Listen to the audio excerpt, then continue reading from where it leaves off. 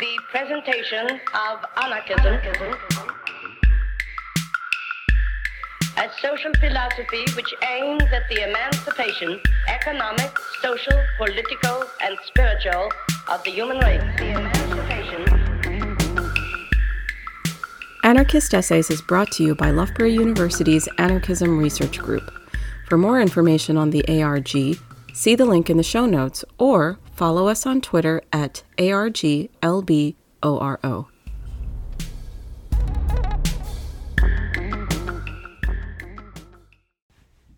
I'm a left-wing anarchist. Guns aren't just for right-wingers. By Kim Kelly. Right-wingers have held an unearned monopoly on gun culture for too long.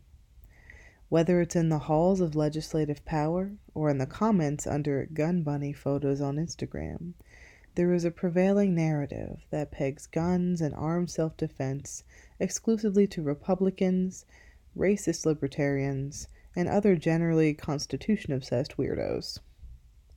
It maintains that those on the left want to take away everyone's guns and swathe the entire country in bubble wrap. But I'm an anarchist, and I call bullshit.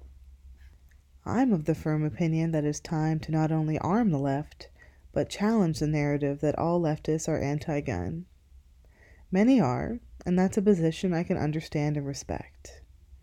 But there is also a long history of armed community self-defense among the radical left that is often glossed over or forgotten entirely in favor of the Fox News friendly narrative that all liberals hate guns. That's simply not the case. Though, as history has proven, the only thing that scares the reactionary right more than the idea of losing their guns is the thought of us having them. I grew up with guns, and my familiarity with them is a big part of why I view things the way I do. My family hunts for sustenance, and gun safety was taught to me before I was tall enough to see over my dad's workbench. I can understand why people who weren't raised around them would view firearms with fear and loathing, but for me, a gun in the hands of someone I trust is a comforting sight because I know the power it holds.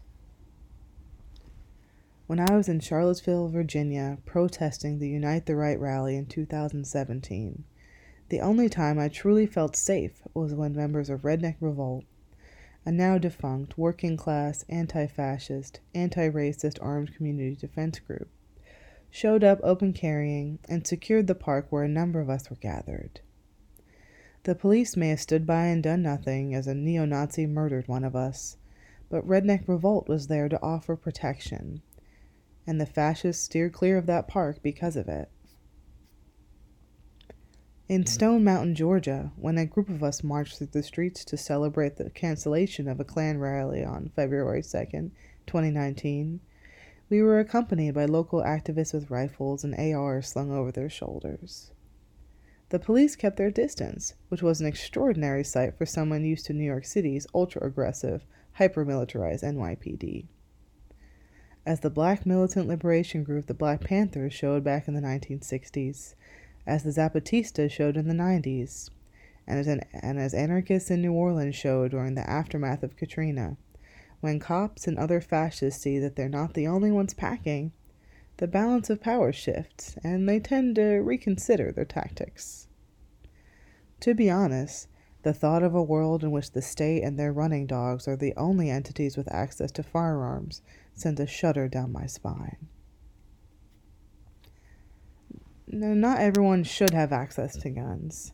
Domestic abusers, for example, have proven by their actions that they cannot be trusted with that kind of responsibility, and not everyone needs it. No one without a significant amount of training should be handling a firearm at all, which is why I think designated community patrols made up of well-trained, highly trusted individuals who are chosen by and held accountable to said community, and who do not hold any more or less power than anyone else due to their position, is a far better and more equitable defense model than messy, everyone gets a gun rhetoric. I'm also not interested in creating a parallel cultural universe wherein balaclava-clad gun bunnies pose for the gram. I'd much rather shore up support for Rojava's all-women YPJ Women's Defense Unit. And I'm interested in reclaiming the notion that armed self-defense from those who have long used it as a cudgel to repress dissent and terrorize marginalized communities, and emphasizing its potential as a transformative tool towards collective liberation. There is a long history of leftist gun ownership, and a concurrent theme of state repression against it. As author and anarchist Scott Crow notes, our current gun control laws disproportionately hobble poor communities and communities of color. As far as the state is concerned, Black people were never meant to own guns at all. The Second Amendment was intended in part as a means of controlling the enslaved Black population and suppressing possible uprisings. That sentiment has proven to have quite a bit of staying power. In 1967, the Black Panthers staged an armed demonstration on the steps of the California State Courthouse and launched an occupation in protest of the Mulford Act, which banned open carry in the state. Said law was written by a Republican assembly member in response to the Panthers' cop-watching police patrols. Shortly after the protest, state legislators rushed to enact tougher gun control laws with the full support of Republican President Ronald Reagan and the National Rifle Association. In stark contrast to its current bloodthirsty propagandizing, the NRA was once a firm proponent of gun control and was a key component of the passage of 1934's National Firearms Act, which imposed restrictions on machine guns. That began to change in the 1960s. The NRA continued to support gun control, but its members, who had begun buying guns more for protection than for hunting, started to protest.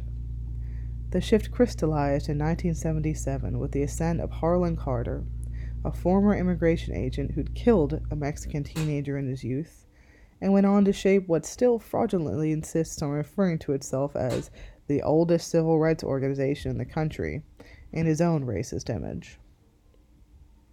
Now, the NRA's insistence that it fights for the civil rights of legal gun owners rings hollow. Lest we forget, Philando Castile, a legal gun owner, was still killed by cops, inches from his partner and child. He'd informed them that he was carrying, and it proved to be a death sentence. With that, as well as the endless extrajudicial killings of Black people by cops in this country in mind, some may wonder how anyone can responsibly suggest that more guns are the answer. I defer to the work of groups like the Huey P. Newton Gun Club, the now defunct Black Women's Defense League, who approached the issue through a Black feminist lens, and Denver's Brothers Against Racist Cops, BARC, who frame gun ownership as a civil rights issue and emphasize the need to protect their communities from those who wish them harm. As Black Women's Defense League organizer Niecy X told Vice in 2017, "At the end of the day, we have a common goal, and that common goal is ultimately liberation, but at the very least, the well-being and safety of our sisters." Marginalized communities know best how to keep themselves safe. Depending on law enforcement to protect them from racist and fascist attacks is a losing strategy, especially considering how often that particular call is coming from inside the house. The problem is guns. Bullets come from guns, BARC founder Eric Randall told The Guardian in 2016, but the main problem is who is holding the damn gun. No one had a problem with people killing us until we started arming ourselves. I don't have all the answers, but the bare fact of the matter here is that violent right-wing extremism is a continuing threat that has been allowed to spread unabated in this country, a country that is itself rooted in the oppression of people of color. The police will not protect us. Neither will the military, or well-meaning liberals, or your favorite oh-so-progressive politicians. It is not in their interest to do so, and recognizing that is imperative to the survival of those who reject this vile status quo.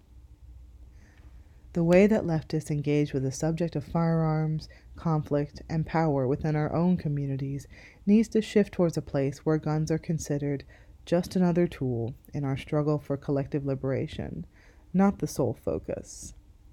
Until we live in a world with no police, no military, and no state, we're at the mercy of all three, and I, at least, don't think it's fair to expect us to confront them empty-handed.